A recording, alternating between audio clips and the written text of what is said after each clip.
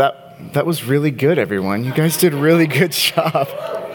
I was all of a sudden hear like a countdown, and then I just hear people like shh. There's like a hush that falls over the room. Well, good to see you all. Thank you all for being here this morning, and we're excited for what God has in store for us today. I mentioned this probably a couple months ago, that every once in a while, there will be a Sunday morning in which I will pull up a chair and do a little bit more of teaching and diving into some more content. And so you won't see me walking around quite as much. Unfortunately, I probably won't hit my 10,000 steps on Sunday, because usually that's the day I just blow it out of the water, because I stand and walk around too much during sermons. But today, I will probably not do that. But what I want to just signal to you guys is that today we'll be talking about a topic that might make some people feel a little uneasy. We're talking about conflict. And so just even hearing that word might raise some walls or cause some concerns. Just know that you're in a safe place, and don't feel concerned about that. We're just going to dive into a topic that maybe we don't talk about too much, but maybe in the church we should. And so we're going to dive into that a little bit. But before we do, I want to take a couple moments just to revisit where we've been in this series through the book of Acts. And so, if you've been here with us for a little while, you know we spent the first 5 weeks of our We Are the Church series in Acts 1 through 4. And so then, since then, we've been in Acts 5 looking at Ananias and Sapphira. And that day is when we learned the idea that there's no sin so small that's beyond God's justice, but there's also no sin so big that is beyond God's grace. The next week, we had Dan share with us, and his sharing this idea of Stephen in Acts 7 and the crowd and the dynamic there. And so we talked about the idea that the temptation will always be to follow the crowd. But when tempted to follow the crowd, or tempted by the crowd, yield to the Spirit. And so how Stephen didn't need to follow the crowd. He yielded to the Spirit and became an amazing witness and the first martyr in the church. Then we looked at, Pastor Evan shared the next week after that, week 3, and he shared about transition. Says we are all in transition. Some may be terrific, others may be terrifying, but if we let God take charge, we will thrive. And trusting God in the midst of transition. And he looked at Acts chapter 8 and the transition of the church with Philip reaching out to in Samaria and speaking to the Ethiopian, and how that changed the dynamic of the church and reaching out to the Gentiles. And then last week, I hit on the idea of Peter and Cornelius, and we looked at this main point that in order to reach those on the outside looking in, God has to change us from the inside out. And recognizing that for many of us, there are ways in which maybe we try to separate ourselves because we are the clean ones and everybody else is unclean. We looked at that word clean there. Or the idea that we look at other people, we don't recognize their value because they don't consider the same things, believe the same things, say the same things, do the same things as us. And so then we say, oh, they're common, they're impure, they're different. But recognizing that people aren't common because people matter to God. And so no matter where people are coming from, what their stories are, every person that we have locked eyes with in our lives is someone who's been created by God, that Jesus died for, and the Holy Spirit may want to use you to reach. And so just recognizing the value of people and really highlighting and emphasizing our need to maybe break down our walls like Peter did and recognize that it's about people and not worry about being right, but worry more about loving people. So that's where we've been the past few weeks. We're going to dive into conflict, which is so exciting. But before we do, let's dive into a moment of prayer together. Father, we thank you that you are good. Lord, we thank you for your word.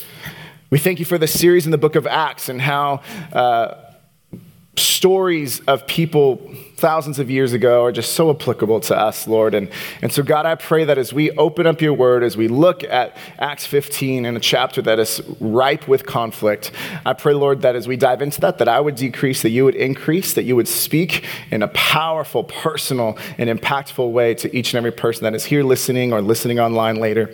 And I pray, God, that you would just work and open up our eyes to what it means to truly be peacemakers in this world. In Jesus' name we pray. Amen.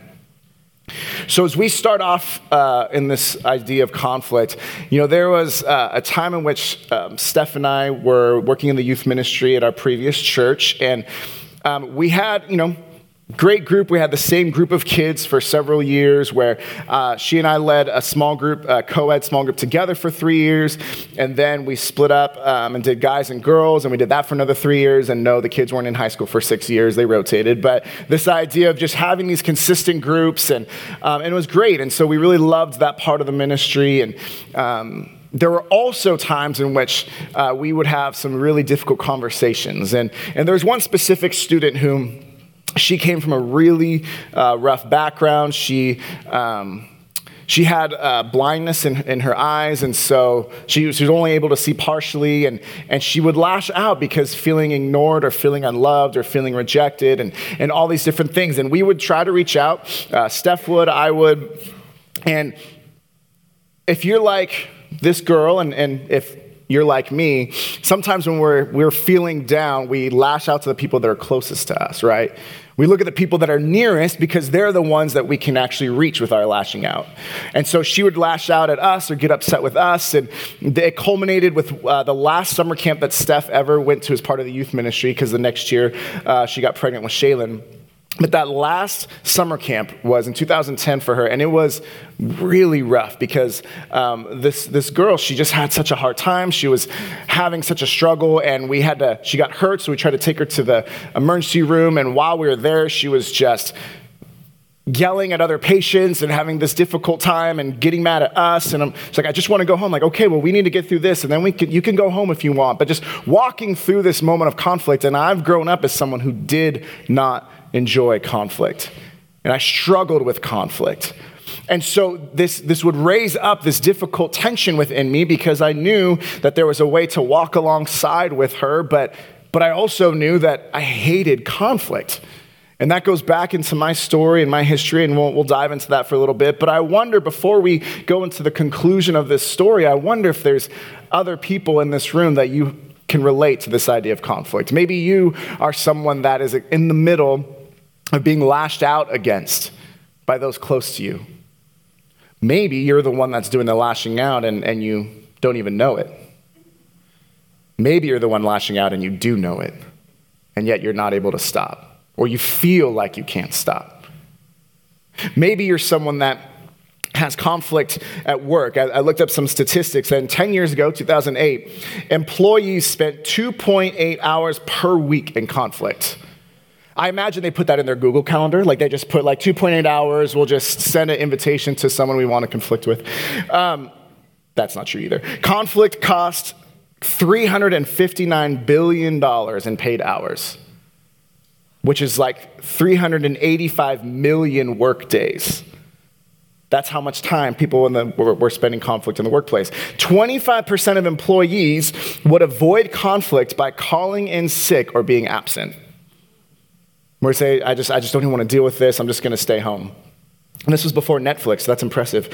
And then the majority of U.S. workers, employers, have not received conflict management or conflict resolution training in the workplace. So those are just numbers and details that are related to work, let alone our family, let alone friends, let alone siblings, let alone whatever that may look like. And so this idea of conflict shows us that it's prevalent, that it's common. But our main point for today is that although conflict is common, our response to conflict must be uncommon. We must strive to be peacemakers, not just peacekeepers. And so we're going to dive into that. We're going to leave that up for a moment. And like I said, I'm sitting down today because we've got a lot of summary work to do in Acts 15 to get some context. We're going to have a lot of content in regards to taking notes. And so bear with me for the next 25, 30 minutes as we kind of go through things, and we will be able to walk through this together. So with that setup being said, we're going to be in Acts chapter 15. The actual passage we will be in will be verse 36, which is on page 1718 in your church Bible. But we're going to be in Acts 15:36. But before we can even dive into that, I want to set this tone in the context of where we are looking and what's going on in Acts chapter 15 earlier, because there's a huge conflict within the church that the chapter goes for the first 35 verses addressing. And what's happening in this conflict that is going on between the church is that There are people who are saying that come from the party of the Pharisees or Jewish people who have been converted to Christianity are trying to say that any Gentile, remember we talked about clean and unclean, all these things last week, that any Gentile should get circumcised, should follow the law of Moses, that they had to basically become cultural Jews in order to become saved, born-again Christians. And so this is the dilemma that came up. And so Paul and Barnabas are on their missionary journey. They've been going for a little while, and then they hear this saying, and they're the ones that are with the Gentiles. So they're saying, we need to get some clarity on this, and we need to be able to maybe provide the other view of this so that the church leadership in Jerusalem wouldn't be holding people away from Jesus by trying to force them to follow certain rules.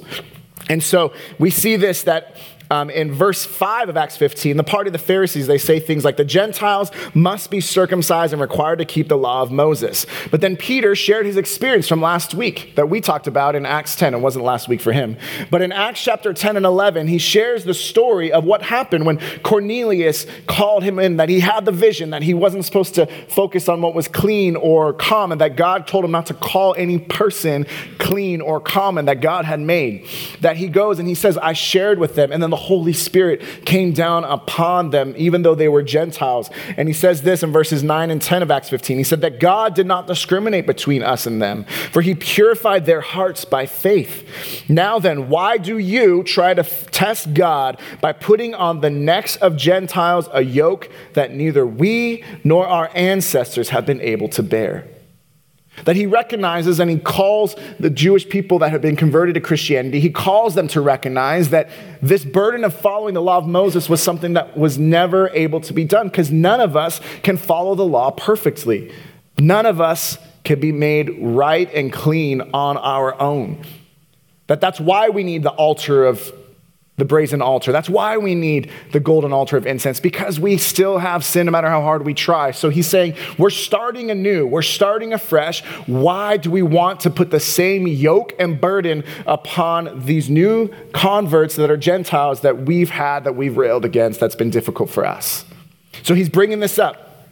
And then we see that James, the brother of Jesus, comes up, and in verse 19, he provides scriptural reference or scriptural support that God would allow the Gentiles to bear his name. That's a little bit earlier, actually. And then in verse 19, he says, he judged that we should not, quote, make it difficult for the Gentiles who were turning to God. So yes, he included 4 rules that they shouldn't do, and they sent out a letter, and conflict was resolved healthily, and the church was changed because now people far from God were able to come near to God without following old rules, but following this new covenant of Jesus laying down his life for us. So that's all context work. And so this is where we pick up with Paul and Barnabas making this journey. And then now the resolution has happened. What they were hoping for to happen has happened. And now they're getting ready to go back into the missionary journey. So this is when verse 36 in Acts chapter 15. So sometime later, Paul said to Barnabas, let us go back and visit the believers in all the towns where we preach the word of the Lord and see how they are doing. Barnabas wanted to take John, also called Mark, with them, but Paul did not think it wise to take him because he had deserted them in Pamphylia and had not continued with them in the work. They had such a sharp disagreement that they parted company. Barnabas took Mark and sailed for Cyprus, but Paul chose Silas and left, commended by the believers to the grace of the Lord. He went through Syria and Cilicia, strengthening the churches. The reason we bring this up is that verse 37, Barnabas, just so you guys know, Barnabas was John Mark's cousin. So he had a family relationship of why he wanted to hold on to John Mark and to encourage him and come alongside him. Verse 38, we see that Paul's referencing the fact that John Mark had deserted him. This is found in Acts chapter 13, verse 13, if you want to look it up later. This idea that they're sailing from Pamphylia, and then it just has this verse that says, and Mark left them to go back to Jerusalem. And that's all Luke, the author of Acts, that's all he gives us about the conflict. There's plenty of scholars and commentators who looked in and try to figure out the nuances of why he left, what the reason was, but the scripture doesn't say, and so I'm not going to say this must be it. There are different options, but the main point was that John Mark, left when Paul and Barnabas needed him and went back to Jerusalem. for whatever reason. So Paul says, no, he can't come with us. He deserted us. He'll leave us again. He's not worthy, or whatever you want to fill in the gaps there. But then verse 39, this is the last time when it says that Barnabas and John Mark, they went to Cyprus. This is the last time, at least in the book of Acts, that we hear of them. And so all of a sudden you see that this was such a sharp disagreement that in Acts chapter 13, it was known as Barnabas and Saul went out, that Barnabas was the leader of this missionary team. And then in Acts 13, it just kind of switches to say Saul, who was also called Paul. And from then on, Paul was the first one that was listed, and Paul was the leader of the missionary journey. And so it went from Saul and Barnabas being prayed over, sent out by the leaders in the Jerusalem council at church, or in Jerusalem, sent out to then being so sharply disagreeing with one another, having such a strong conflict that they say we cannot even work together. That it's almost like they just called in sick and wanted to just be apart from each other. And so what is it about this response? What is it about this idea? Because Warren Wiersbe in his commentary says, here were two dedicated men who had just helped bring unity to the whole church. And yet, they could not settle their own disagreements. That the whole church had been unified, yet the church of the people of the church can still be divided. So how can two godly people be in the midst of such a divisive conflict? Or what can this story teach us about how we face conflict, what the common responses are within us, and what it looks like to have an uncommon response when conflict arises? Because as we've seen, we know that it will arise. So we can either call in sick, or we could respond to the call to be peacemakers. So as we look here in the next part of your notes is this idea of the common responses to conflict. And this is where we're gonna write some notes relatively quickly, so we'll do our best to give you time to do that. But the first response that we often see is known by Jim Van Yperen, is an author that I read in my Arrow Leadership program. He presented there a fantastic book called Making Peace about church conflict. A lot of what I'm going to share today, I'm indebted to his research, his study, and this book. So with that being said, what he terms first is the right-handed approach. He uses the idea that right hand is the one when we talk about, we say the right hand of power, right? Right hand determines strength. So the right-handed approach in regards to conflict is one in which you emphasize truth over love. That you emphasize truth over love. That it matters less how a person's feeling, it matters more about the truth that has been broken. And so for some people, they come into that, and this is embodied in this section by Paul. Paul looks at this in Acts 15, and he says, listen, here's the truth. We can't trust him. He deserted us. And that, to him, that was the period at the end of John Mark's story. That it didn't allow necessarily for the space in which, for growth, for repentance, for moving forward. He just said, nope, he can't do it. Here's the truth, without necessarily seeing the other side of what God could still do in John Mark's life. Now, for some of us, this is who we are. We are people who, we emphasize truthfulness at the expense of a relationship. We say, I'm just going to tell the truth, and if that means that they don't like me anymore, or if that means that there's a break in our relationship, then that's okay, because truth is what reigns supreme. Truth is most important. And so, people who have the right-handed approach to conflict, who emphasize truth over love, when they are in conflict, they tend to become defensive or aggressive. They're the ones that, if you were to use an animal, they're the ones who are lions in conflict. They just keep attacking, and they keep going, and they don't stop. They either and so they go after, and they're aggressive, or if you come after them, they get defensive. And then what do we know about a cornered animal that's defensive? They lash out. So for some of us in this room, this is us. We are right-handed approach, and neither one of these is good, or neither one of these is the best, I should say. So, but our common response, our innate response, our natural response for some of us in this room is that we are going to emphasize truth over love. We're going to get defensive and aggressive, and this is embodied by Paul, who looked at John Mark and said, nope, we're done. The flip side of that, Actually, before I go to the flip side of that, another conflict that I experienced in the high school ministry is I remember there was a high school student that I was sitting with one of the other pastors. He was the pastor of the high school ministry. I was the associate pastor. I was learning. And we had to pull this student aside because we found out that he had marijuana on campus, which was illegal and was not okay. And so there was this dialogue that they were having between the two of them. And it was this moment in which, the way that the pastor I was working with approached it is they were talking, he's like, you can't do this. And the guy was trying to have an argument. And the pastor I was working with was getting riled up enough to the point where he just slammed his hand on the table. He says, but you're breaking the law. And at that moment, was that true? Absolutely. He was breaking the law. But at that moment, was there any hope of restoration of a relationship to walk alongside this kid? No. Doesn't mean he was wrong to call it out that it was breaking the law, but in that moment, it was emphasizing the truth rather than the potential relationship. And so, again, neither of these options are purely right. I mean, this is the right-handed option, doesn't mean it's correct. Neither of these options are fully correct. But that's the first one. The second one is the left-handed approach. This is the one that emphasizes love over truth. This is the one when you have a conflict with someone and they say, hey, am I really as mean as people say I am? No, I mean, you kind of have like your days sometimes, but normally you're just fine. And the reality is maybe they are. Maybe they are as mean as people think they are, or they have been getting this feedback of my boss told me that I failed in this area and that I got a bad mark in my review, but you think I'm approachable, don't you? I mean, don't you? And people are like, yeah, no, super approachable. You're great. You're the bestest. And it's like this moment of sometimes we emphasize the relationship over the truth. We would rather not offend than to call someone up. This is embodied by Barnabas in this chapter, that he came alongside John Mark. And we don't know the whole story. Like I said, we don't hear from him anymore. But in the conflict between Paul and Barnabas, Paul says, it's his truth, he left us, and we're not going to have anything to do with him. Barnabas says, listen, there's a relationship here. We could still walk alongside him.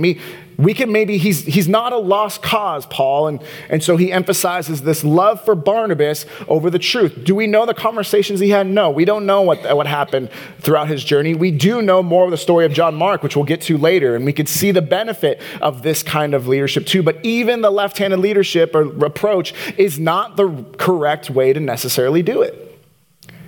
Because if we emphasize love over truth, and we want a relationship with people so badly that we fail to speak the truth to them, we aren't really loving them.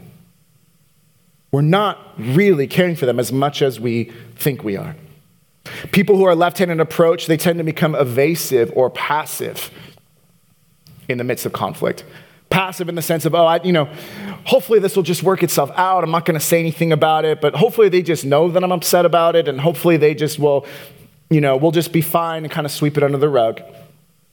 Or they become evasive, and if someone comes after them, they respond by, blaming someone else or shifting the worries or shifting the situation to some other person. Well, I know you're upset at me, but really it's my parents' fault, or really it's my whatever it is. It's the shifting of blame. So again, this isn't the correct way either. But this is the way that I tend to fall into. I'm more of a left-handed kind of leader. I've had conversations with students and it's like, I emphasize and I have this moment like, should I tell them the whole truth? And to my shame and my regret, there are times when I haven't. I was so afraid of offending that I wouldn't be willing to call up in love. And so that's one of the ones that I've struggled with. That's the one that I naturally lean towards. But both of those are not what we want, and both of them are common, but not the end goal. The uncommon response that we put on your notes there, the uncommon response is not the right-handed approach. It's not the left-handed approach.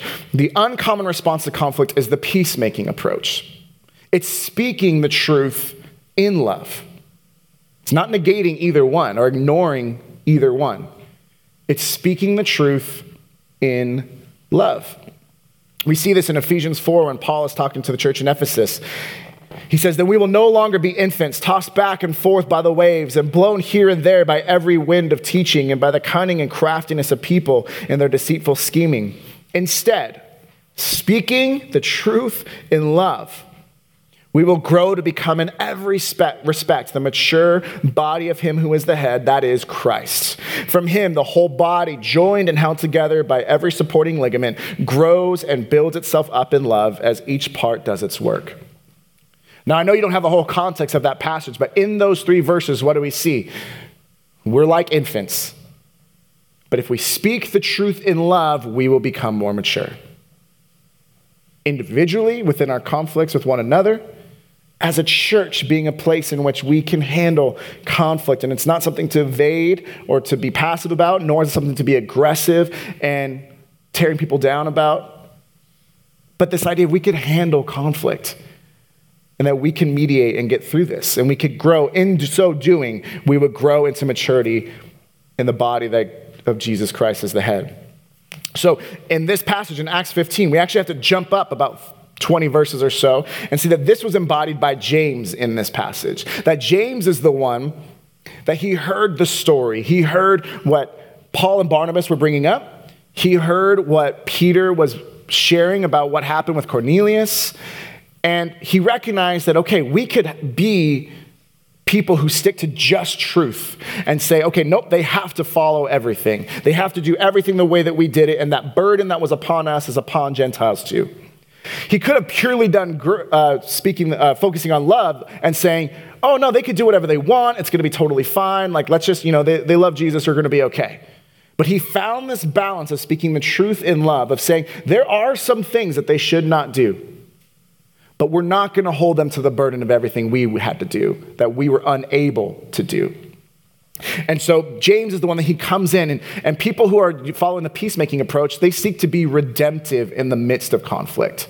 Not defensive or aggressive, not passive or evasive, but redemptive. To bringing redemption to a situation in which there is none, or to make a way in which there was no way. They seek to be redemptive. And Jim Van Yperen, another quotation from him that I kind of alluded to, but I love this, is that love at the expense of truth is not love. And truth at the expense of love is not truth. In order to truly love someone, we have to speak truly to them, or else we're not really loving them. But in order for us to be true, there has to be an underpinning and a sentiment and a foundation of love. They're like 2 sides of the same train track. They're 2 oars in the boat. I mean, they go hand in hand. In order to be peacemakers, we have to speak the truth in love. So in the very bottom of your notes, as we close kind of around this last little part here, is this idea of peacekeeping versus peacemaking. And so peacekeeping focuses on the absence of conflict. This is what happens if our girls just start yelling and screaming and we're just kind of like, okay, just go into another room. Everybody, no more conflict. We just want to have the absence of conflict. But that doesn't mean that the conflict was actually resolved, right? That just means that we wanted there to be a false peace. A peace that we feel like is good because we hear peace is the absence of conflict, but that isn't the end of the story, and nor is that the full story of what Jesus did for us when he brought us peace by dying on the cross. It wasn't just the absence of conflict. Jim Van Yperen says, peacekeeping is passive and reactive. Peacekeepers often make the problem worse by enabling or ignoring sin in order to make the problem go away. By saying, okay, if I just don't deal with this and it's not going to bother them, it's not going to bother me, I'm not going to be a bother. Peacekeepers don't want to be a bother. Peacemakers recognize that by being a bother, we're able to be built up. So peacekeeping is something that this is what I would naturally fall towards in my whole life, would be a peacekeeper for so long. Pete Scazzero writes this in Emotionally Healthy Spirituality. He says, Jesus shows us that healthy Christians do not avoid conflict. His life was filled with it. He was in regular conflict with religious leaders, the crowds, the disciples, even his own family. But out of a desire to bring true peace, Jesus disrupted the false peace all around him. That in order for there to be a true redemption through the conflict, he had to get rid of the idea of peace just being an absence of conflict. That when we face conflict, and whether it's with other brothers and sisters in the Lord, whether it's our family, friends, coworkers, whatever it may be, conflict is normal. It's common. But if we enter into that as being right-handed or left-handed and failing to see that peacemaking is both of one and the same, it's connecting the two, it's hand in hand, and it's a holistic idea. And so peacekeeping focuses on the absence of conflict. Peacemaking focuses on the redemption through the conflict. That many believers, as Jim Van Yperen says, many believers in churches confuse peacemaking with peacekeeping. Peacemaking is active and proactive. The peacemaker is committed to speaking the truth in love, to repenting, forgiving, and restoring. This is a biblical, redemptive response to conflict. He continues on and says, reconciling peace is made, not kept. Biblical peace is generative and life-giving. God calls the church into his redemptive process. So this is part of why church is so important. This is part of why, again, not the four walls in a building, but this idea of being plugged into the people and the purpose of the church. Because by being in community, by having people hold us accountable, by having people come alongside us, by sometimes having conflict, but recognizing that we can see redemption through the conflict, this is how we are being shaped and made and renewed. This is how we are able to become the men and women and young adults and kids that God has called us to become, to be a light wherever he has us. This is what makes us be able to get mature and not just be like infants who are thrown off by everything, but as Ephesians 4 says, this is what allows us to be matured into the body of Christ, which is Christ as the head. So we see this, that at the end of Paul's life, we see that there was a restoration at some point with him and John Mark. We see that he had said, when he was on his deathbed, he said, please bring John Mark to me. He is a benefit to me in my ministry. And that there was a resolution to this conflict at some point. But we see that there was that was good. But we also see that had Barnabas purely left John Mark to himself or not brought him under his wing, John Mark became someone that is traditionally known as the author of the Gospel of Mark. That the earliest gospel, by many commentators' perspectives, Mark being the earliest one, the first gospel was written by a man that could have just been written off by Paul had he not had someone come alongside him. So we see that both sides may have their validity, but both sides are not whole. They need truth and love together. And so as we close this morning, as you kind of take some moments to process this, it's questions just for you to process. Are you more right-handed or left-handed in your common response to conflict? When you heard me describe those, many of you probably were just like, yep, that's me, either way. And if you're right-handed, you probably would have raised your hand because it's truth. And if you're left-handed, like, I don't want to offend anyone. But this idea of that would be, you would know right away, okay, that's me. That's how I respond to conflict. If the lion is the right-handed approach, the turtle is the left-handed approach. He wants to reserve, wants to hide in the shell, and wants to pretend that nothing's going on. So are you more of a lion or a turtle? And if you're married or whoever you're in a relationship with, whether it's work, friends, students, coworkers, whatever it is, recognizing which one you are and recognizing the one the other one is, because if you get a lion and a turtle together, then it has these ramifications where one, the lion's always going to want to attack, the turtle's always going to want to retreat, and the conflict will never get resolved. Until the turtle pokes their head out and the lion retracts its claws, and you're able to have a conversation. Then we see this idea of, are you more right-handed or left-handed in your common response? Another one. Maybe a tougher one. What conflict are you experiencing today? When I mention conflict, many of you probably could pop up, yep, that's who it is. That's the one that I have conflict with right now. And you're hearing this and hoping that, oh, this could maybe be some good information. I hope I don't have to do anything about it. But today, what conflict are you facing? What would it take to ignore your natural common impulses to be a right-handed responder? What would it take maybe to ignore your common natural responses to be a left-handed responder? And what would it look like for you to approach this conflict as a peacemaker?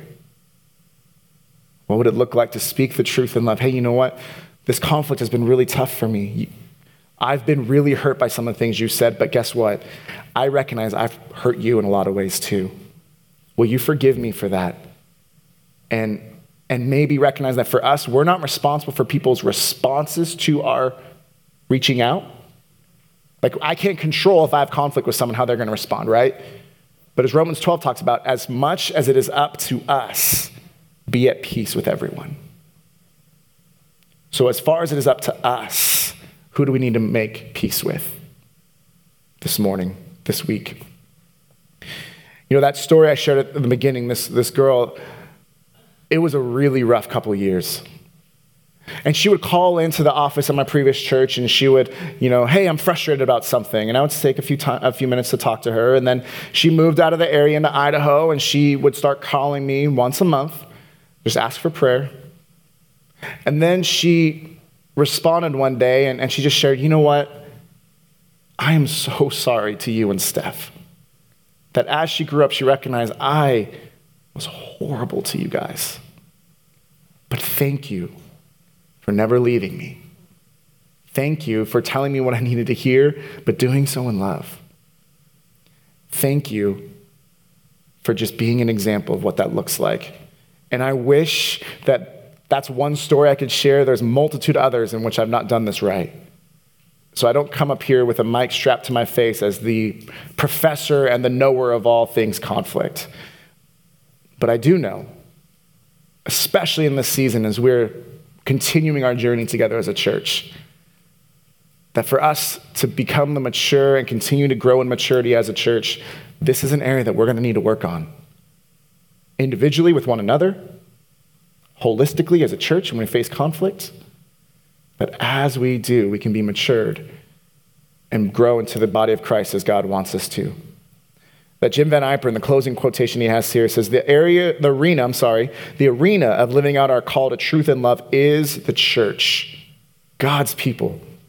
The church is the only place in the world where the truth and love of Christ can lead to shalom, the Hebrew word for peace, which literally means wholeness. That peace is not just the absence of conflict. Peace is this idea of shalom. It's wholeness. It's redemption through the conflict so that instead of being fractured, we can now be made whole again. And then as we are being made whole, we will be able to be a light in a dark place, a city on a hill that cannot be hidden. People that will recognize, why are you handling conflict so well? How are you doing this? And it's this idea of being able to acknowledge that, listen, I can be right-handed, I can be left-handed, but I would rather be a peacemaker. Be committed to speaking the truth in love and repentance and restoration and redemptive understanding of what conflict looks like. So as the church, you and I must be a redemptive force in this world filled with conflict. I read recently people commenting and wondering whether America now is more divided than it has ever been since the Civil War. That we are ripe with conflict in our culture, in our workplaces, in our lives, in our families. But you and I, we must be a redemptive force as the church. And that starts with us individually in our moments of conflict, in those moments where we recognize we must be peacemakers. And what would it look like for us to have true, biblical, redemptive conflict resolution in our lives, in every area of our lives? Yeah, it's going to be tough. And yeah, there's going to be hard conversations. But it is absolutely worth it. Because Jesus, he didn't just want the absence of conflict when it came to where we were and where God was and where the chasm that separated us. It wasn't just, I just hope there's not an issue. There is redemption through that conflict, that while we were still sinners, Christ died for us, and that we can receive eternal life through him and receive redemption through the conflict of the Savior who knew no sin, who became sin so that you and I might become the righteousness of God. That's about the redemption through the conflict that we've already experienced, those of us who know Jesus. And that's how we can be more and more like Jesus, to spread that kind of peacemaking approach to conflict, because it's by his wounds that we received our peace. Father, we thank you so much for this day, Lord. And I pray that as we talk through this idea that although conflict is common, Lord, we see it everywhere. May our response to conflict be uncommon. May we strive to be peacemakers, not just peacekeepers. May we be people who go into a place where it seems like there is no way to have conflict resolution, and we would make a way because Jesus, when there was no way for us to have a right relationship with God on our own, you made a way. May we be peacemakers like you. I pray that you would stir within us the areas in which maybe we fall short, that you would bring to mind through the Holy Spirit, through your whispers and through your speaking, the person with whom we need to address things with, the person with whom we need to ask forgiveness, and the person with whom we need to, as far as it is up to us, to be at peace with. So God, we pray that you would stir our hearts, may you work in our lives, and we thank you that you are our God who is greater and worthy of all of our praise. In Jesus' name we pray. Amen.